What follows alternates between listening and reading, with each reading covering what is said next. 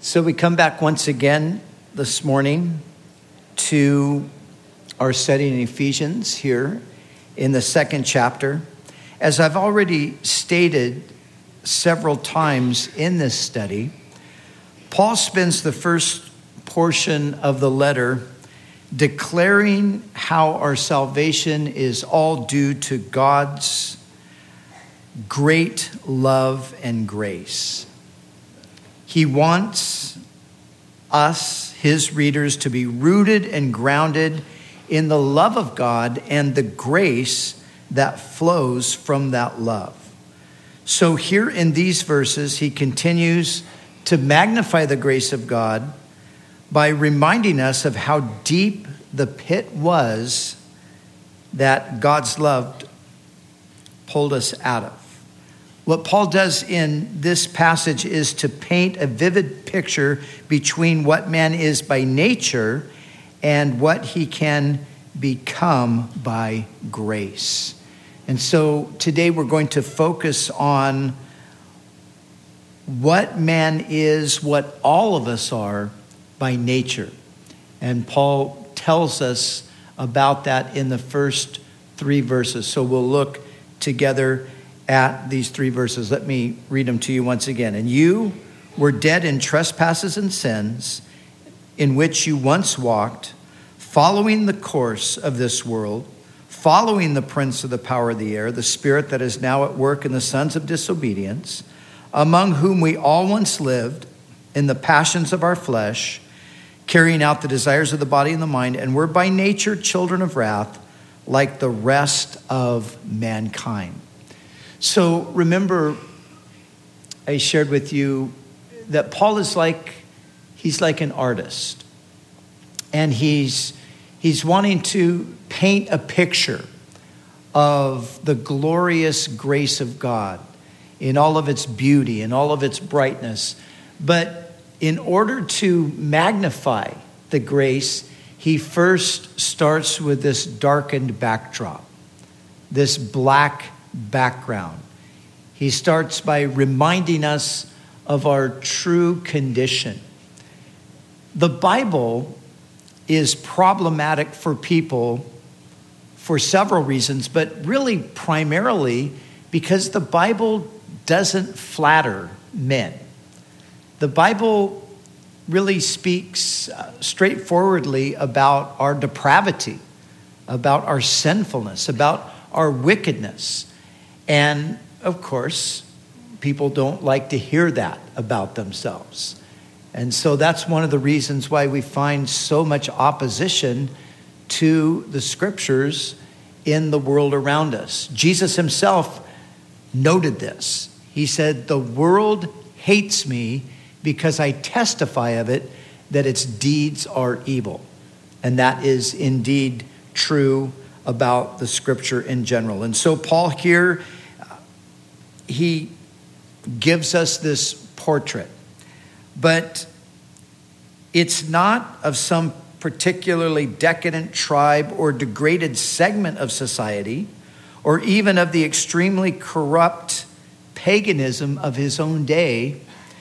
No, this is the biblical diagnosis of fallen man in fallen society everywhere and for all time. In other words, the Bible says this is everybody. And this is how it's always been. It's always been the case that we are, as human beings, we come into this world dead in trespasses and sins, and we are the children of wrath by nature. So Paul breaks it down for us here. He says, first of all, and you who were dead in trespasses and sins. Trespasses and sins. It seems that Paul carefully chose these two words to give a comprehensive account of human evil. There's a distinction in these words. The word trespass, the Greek word, means a false step. That's the actual meaning of the word. And the idea is that it involves either the crossing of a known boundary or a deviation from the right path. So with the word trespass or the word transgression, similar word, the idea is a willful crossing over of a boundary that God has set. So it's a willful disobedience to the revealed will of God. It's a trespass. It's a transgression. The second word, the word sin or sins, here it's plural, is the Greek word hamartia.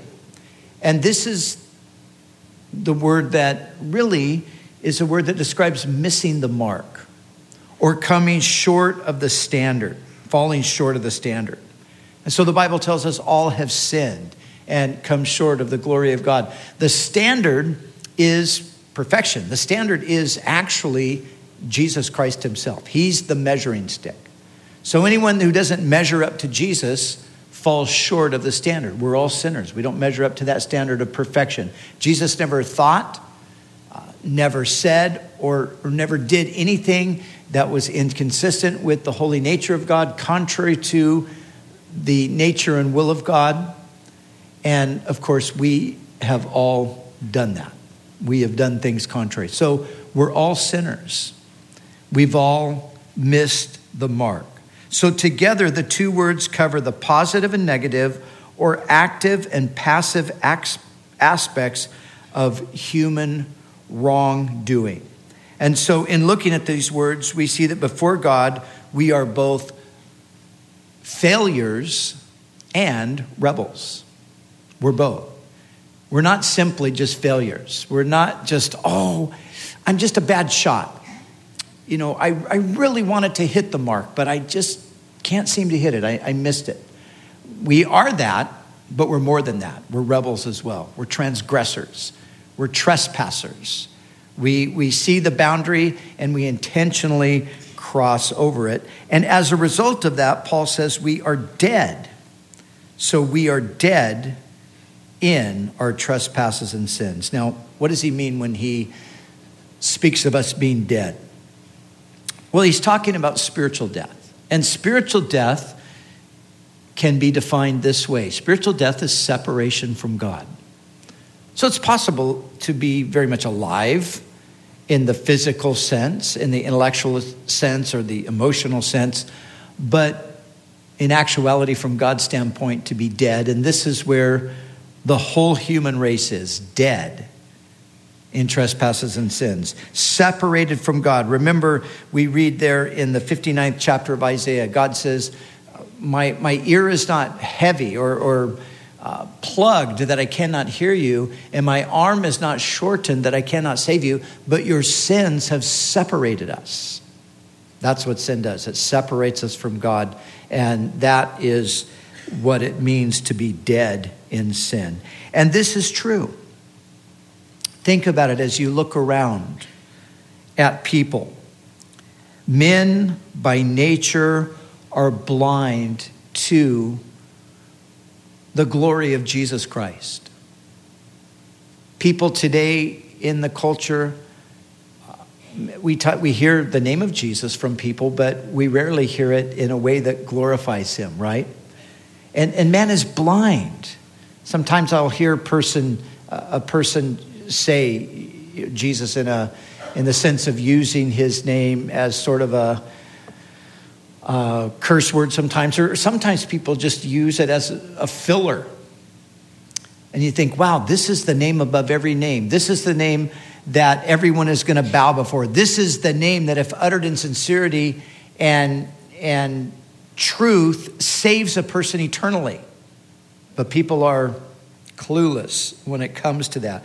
Men by nature are blind to the glory of Christ, deaf to the voice of the Holy Spirit.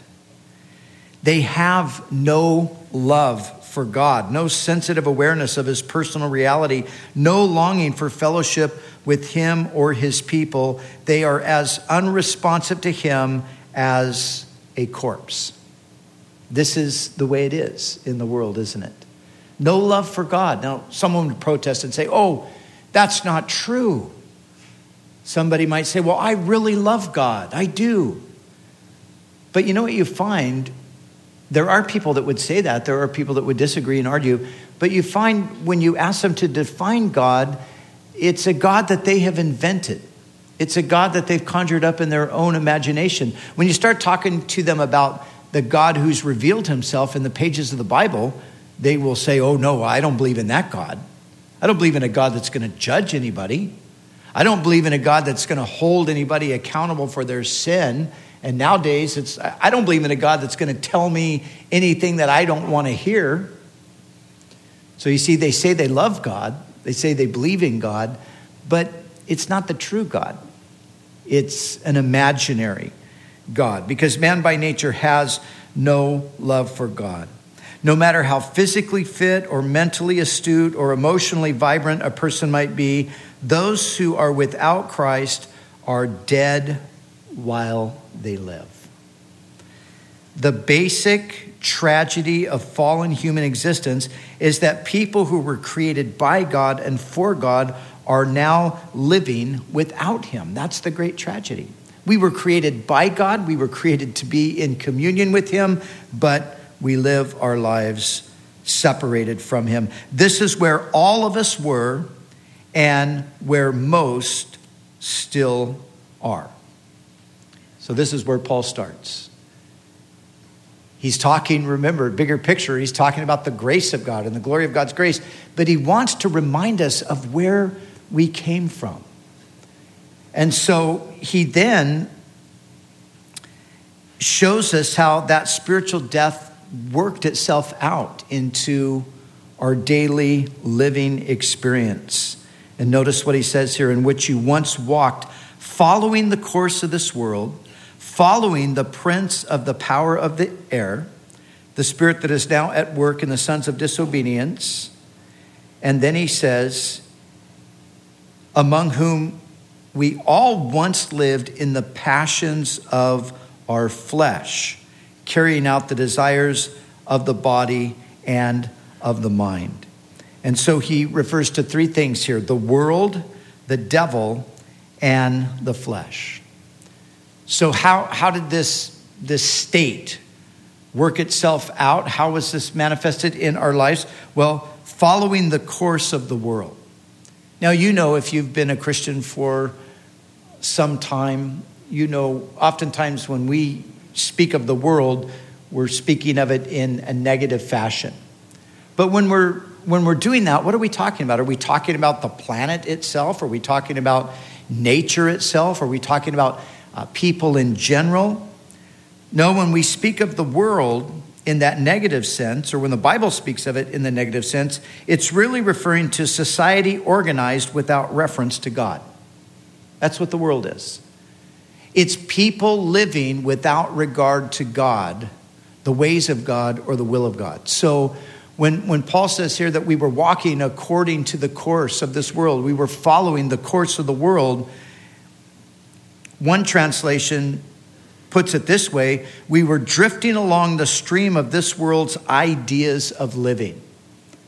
And that's true, really, isn't it? Of each and every one of us. I can certainly attest that it was true about me. I lived my life without reference to God for many, many years. No reference to God, no real thinking about him, no interest in the things of God. I didn't love him. I didn't seek him. I didn't concern myself with how he might want me to live. I didn't ever think to praise him. I never thought to show any gratitude toward him. I thought nothing of breathing his air and enjoying his world, and then turning around and violating his commands and using his name in vain. In the end, I, looking back now, realized that I loved and worshiped myself. And so did you, and so does everyone. This is human nature. This is the way it is. And this is the way it is for everyone following the course of this world, following the prince of the power of the air. This is a reference to the devil. This is a reference to Satan. Now, of course, some people today would say, are you kidding me? Are you joking? You're talking about a devil? You're talking about Satan in the 21st century? Yes, we are. He's alive and well. And he is the one who's leading the parade. He's the one who's leading this march in opposition to God. And this is where the masses are. They're following the prince of the power of the air. He is the one who is directing the course of this world. The word prince means ruler. He is the ruler of the powers of the air. The powers of the air are references to evil spirits. And so the Bible teaches that this world and the men and women in this world are being influenced in their rebellion against God by these evil spirits. As we read here, this is the spirit of Satan is the spirit that is working presently in the sons and daughters of disobedience. So we're following the course of the world, that society that's organized without reference to God. We're being led in this march by Satan himself. These evil spirits whose domain is somehow in the atmosphere, they exercise varying degrees of control over the nations. Varying degrees of control over the nations. You would be hard-pressed to find a single government on the face of the earth that is not at its core Antichrist. And not just today, but this is the way it has always been. And it's been the case in our nation as well. Now, we like to talk about the United States as being a Christian nation. We talk about getting back to the values of our founding fathers and so forth. But what we need to understand is that our founding fathers, most of them, they were interested in Christian morality because they believed that morality was healthy for the nation. And they believed that the Bible had a very good moral plan. So they greatly encouraged the reading of the Bible and the application of the Bible to one's life in order to have a moral and ethical society. But you find in their writings, when it came down to the real root and the core of the Christian faith, like the person of Christ and the idea of people being dead in their trespasses and sins, and the idea of the necessity of the blood of Christ being shed as an atonement for our sin, and Jesus rising from the dead, you find that they were radically opposed to those deep doctrines of the Christian faith. They were very much in favor of the moral and ethical teachings of Christianity, but they were very much against the deeper, more theological ideas that the morals and the ethics spring from. They did not believe in the deity of Christ.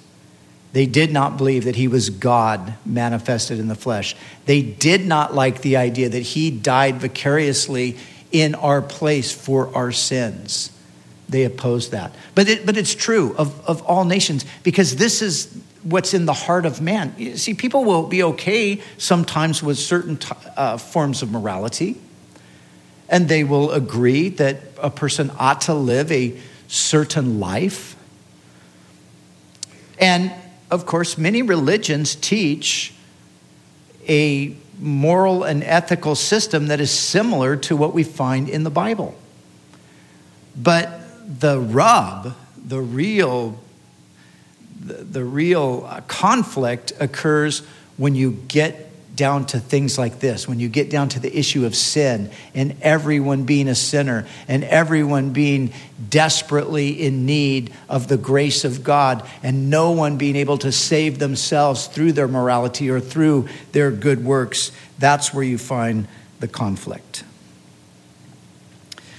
But then Paul adds one more thing too. the world and the devil, the flesh.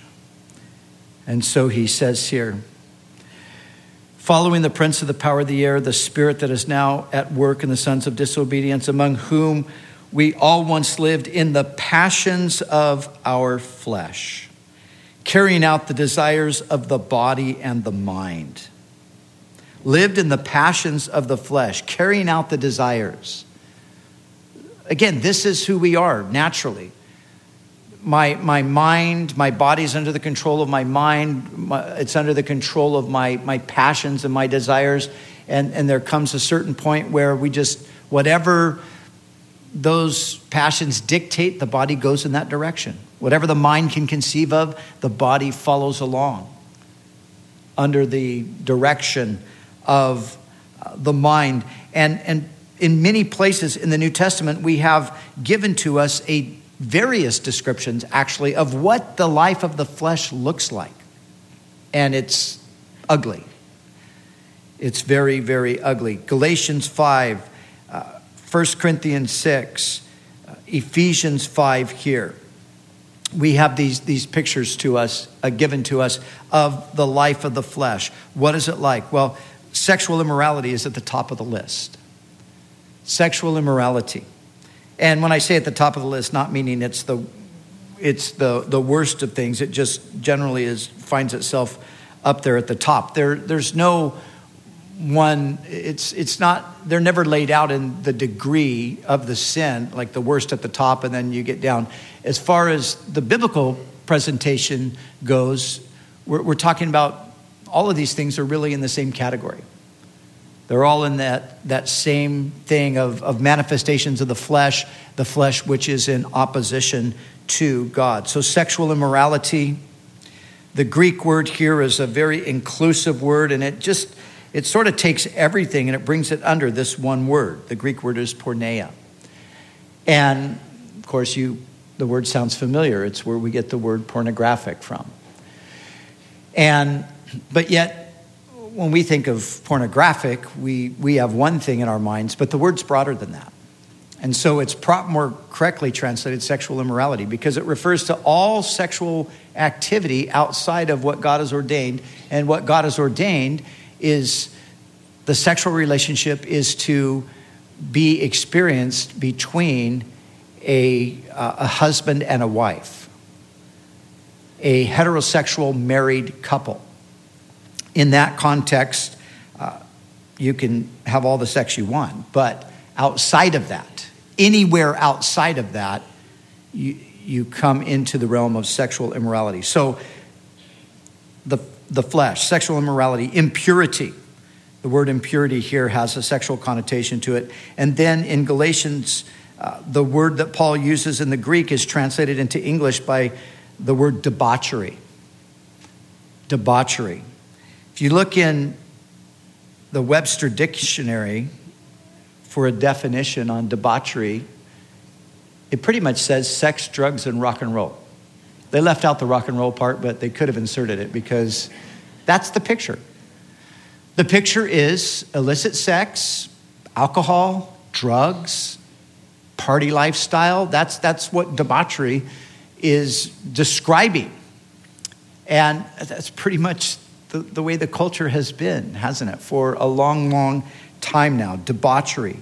But then he goes on in the manifestations of the flesh, idolatry, witchcraft, hatred, discord, jealousy, fits of rage, selfish ambition, wars, divisions, envy, drunkenness, theft, slander, greed, gossip, bitterness, rage, anger, malice, murder. All of these things are in the same category. What is he describing? He's describing humanity. He's describing people. And you see, we might say, well, look, I've not been sexually immoral. I'm not one of those people given over to debauchery. I don't have any idols erected in my home. I'm not involved in any form of witchcraft. Okay, great. What about hatred? Do you ever hate anybody? What about jealousy? What about fits of rage? What about selfish ambition, envy, theft, slander, greed, gossip, bitterness? See, this is the flesh. And we have to admit, right, this is who we are. This is who All of us are. This is humanity. But it doesn't stop there, because it also includes pride, and it includes things like pride of intellect, pride of ancestry, pride of race, pride of religion, pride of morality. The interesting thing about this to me is that Paul makes sure to include himself in this list and his people, the Jews. You see, because as a Pharisee, he never would have done that. As a Pharisee, he would have seen himself and his people as separate from these pagan Gentiles who were given over to sin. He would have seen himself as not in that same group, but as somebody who has had an encounter with Christ and a life-transforming encounter. He knows that he was there as well. He wasn't an idolater, obviously, because that was radically against Judaism. He wasn't involved in witchcraft or sexual immorality, but he had a tremendous amount of pride in his ancestry. He had pride in his race. He had pride in his religion. He had pride in his morality. So when he's talking about the condition, he includes himself along with everybody else. This is the way people are. It's just the truth about us. And the truth sometimes painful. You know, it's amazing. You can see people that in so many areas, externally, they seem to have it together. And it's hard to see. Sometimes if you're at a distance, it's hard to see that there is any sin in their life. But when you get up close and personal, you start to see little things in people's hearts.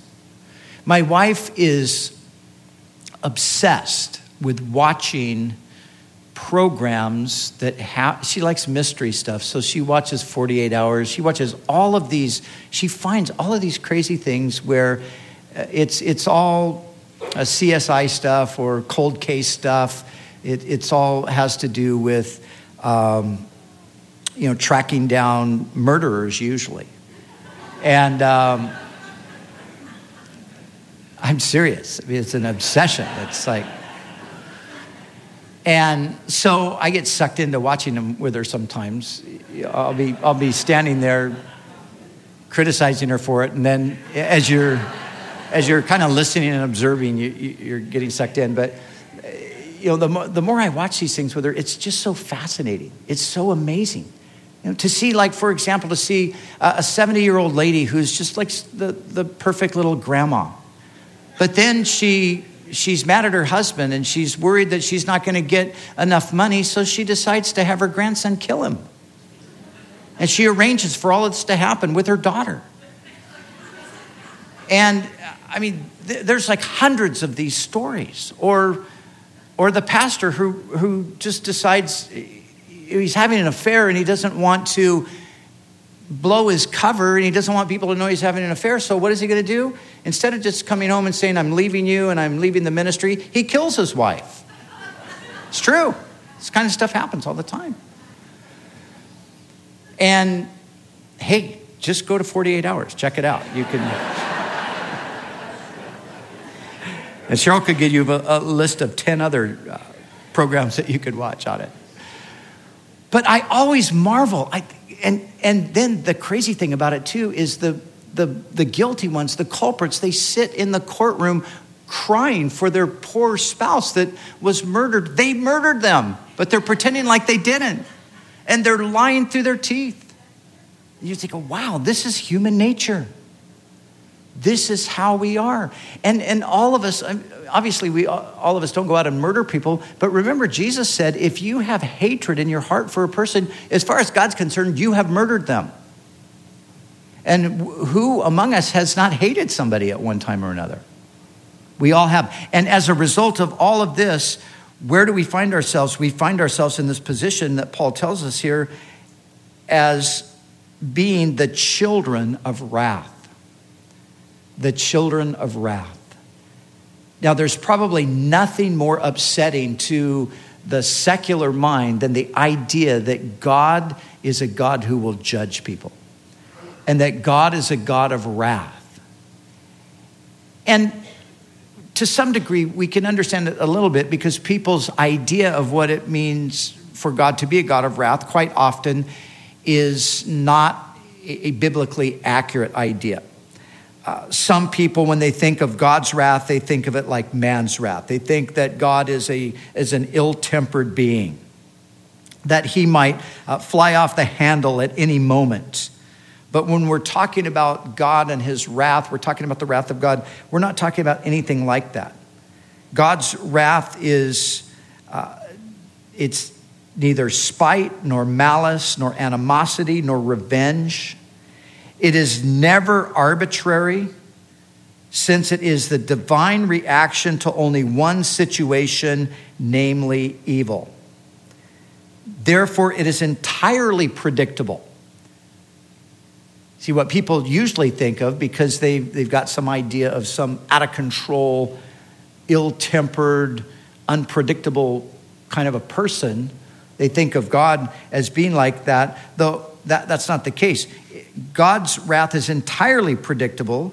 It is never subject to mood, whim, or caprice, because it is rooted in God's personal, righteous, constant hostility to evil, his settled refusal to compromise with it, and his resolve instead to condemn it.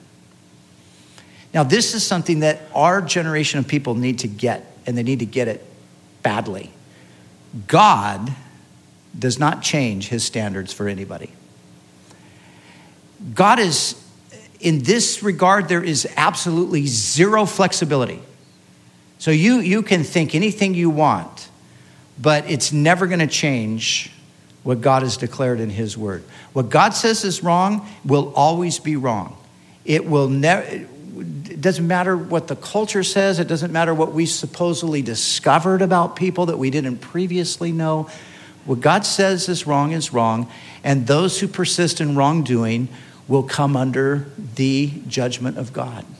God's wrath is predictable. It is directed toward evil.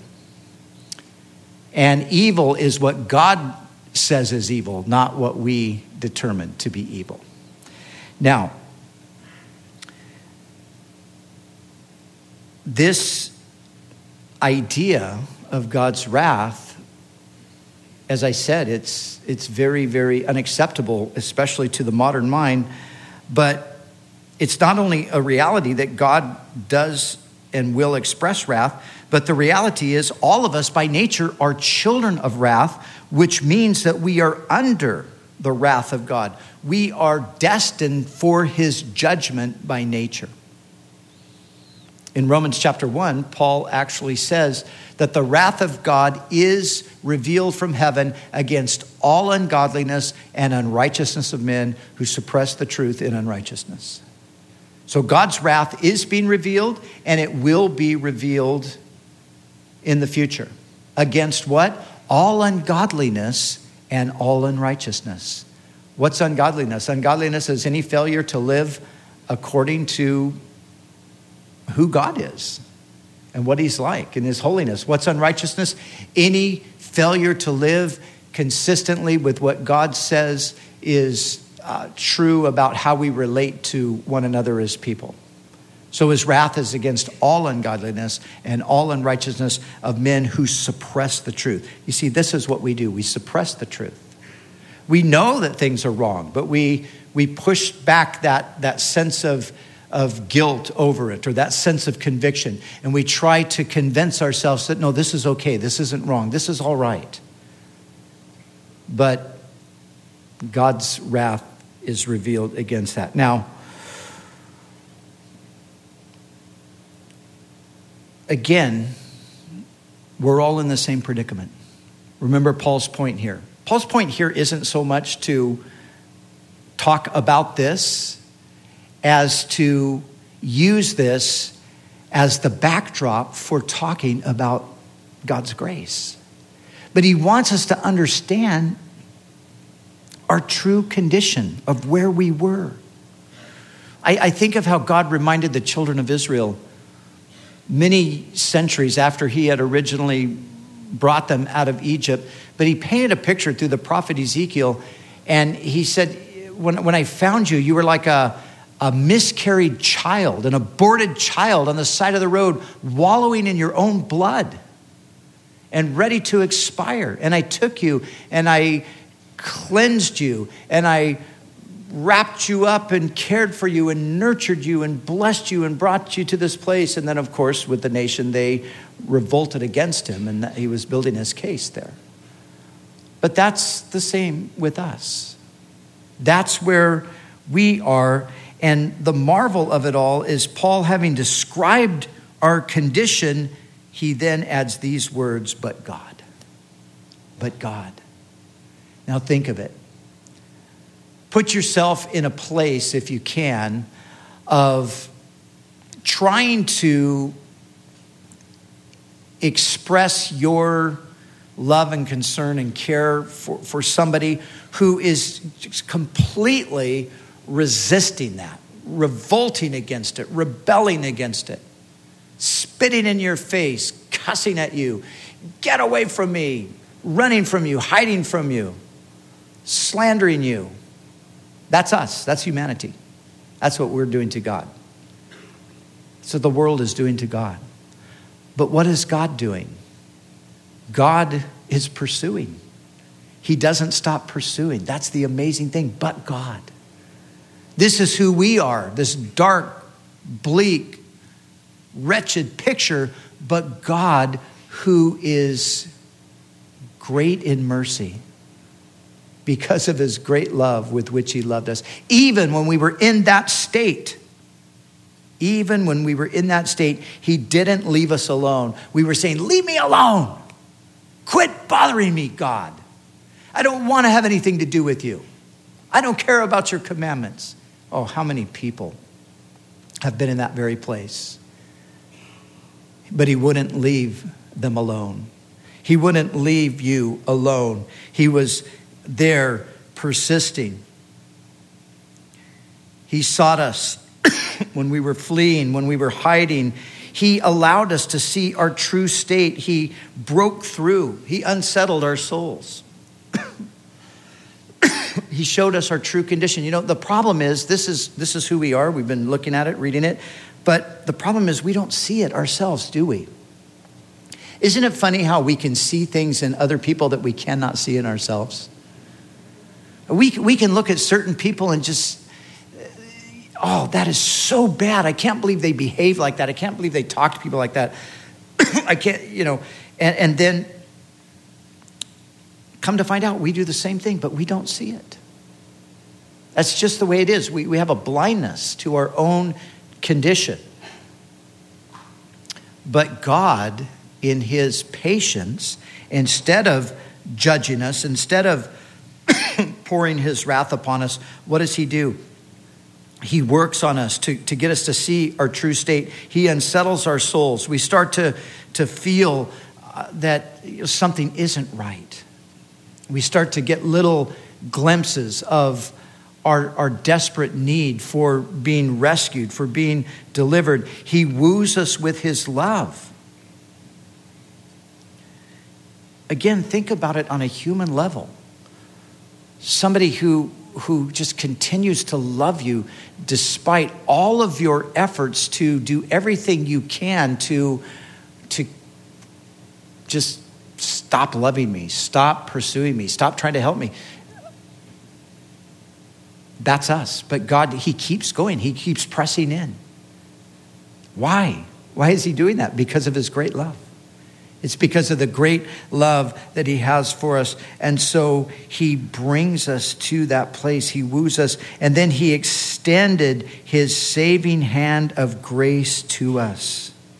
He forgave our trespasses and sins, and he made us his own dear children. That's the mind-boggling thing.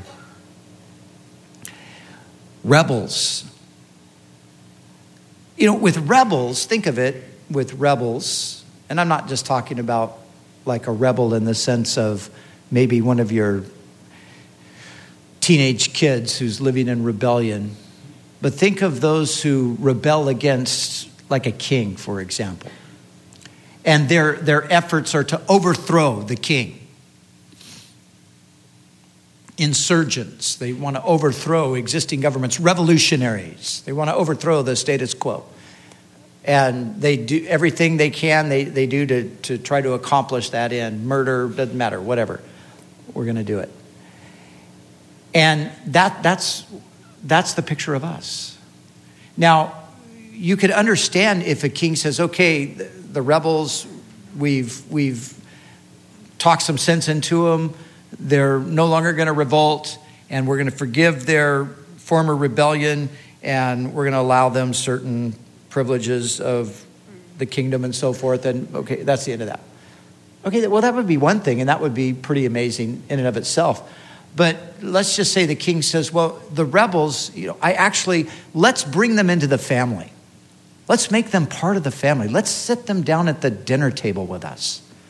Let's share the inheritance. Let's share the wealth. Let's give them the kingdom to enjoy with us. Well, that's something that you would never see. But that's what God's done. That's what God's done. We who were at one time enemies. Now listen, in our present cultural situation, we have such a victim mentality in our culture that even people in churches, instead of seeing themselves as they really were, they see themselves more as victims of the devil and sin. No, listen, we were complicit with the devil. We were not simply victims. We were enemies and alienated from God by our wicked works. But what has he done? He's not only forgiven us, but he's made us his dear children. That is the astounding thing. He's not just simply said, okay, I'm not going to kill you. I'm not going to put you in prison.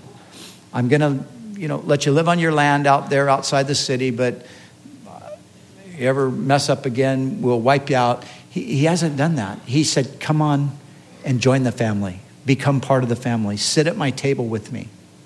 Share in my wealth and my glory.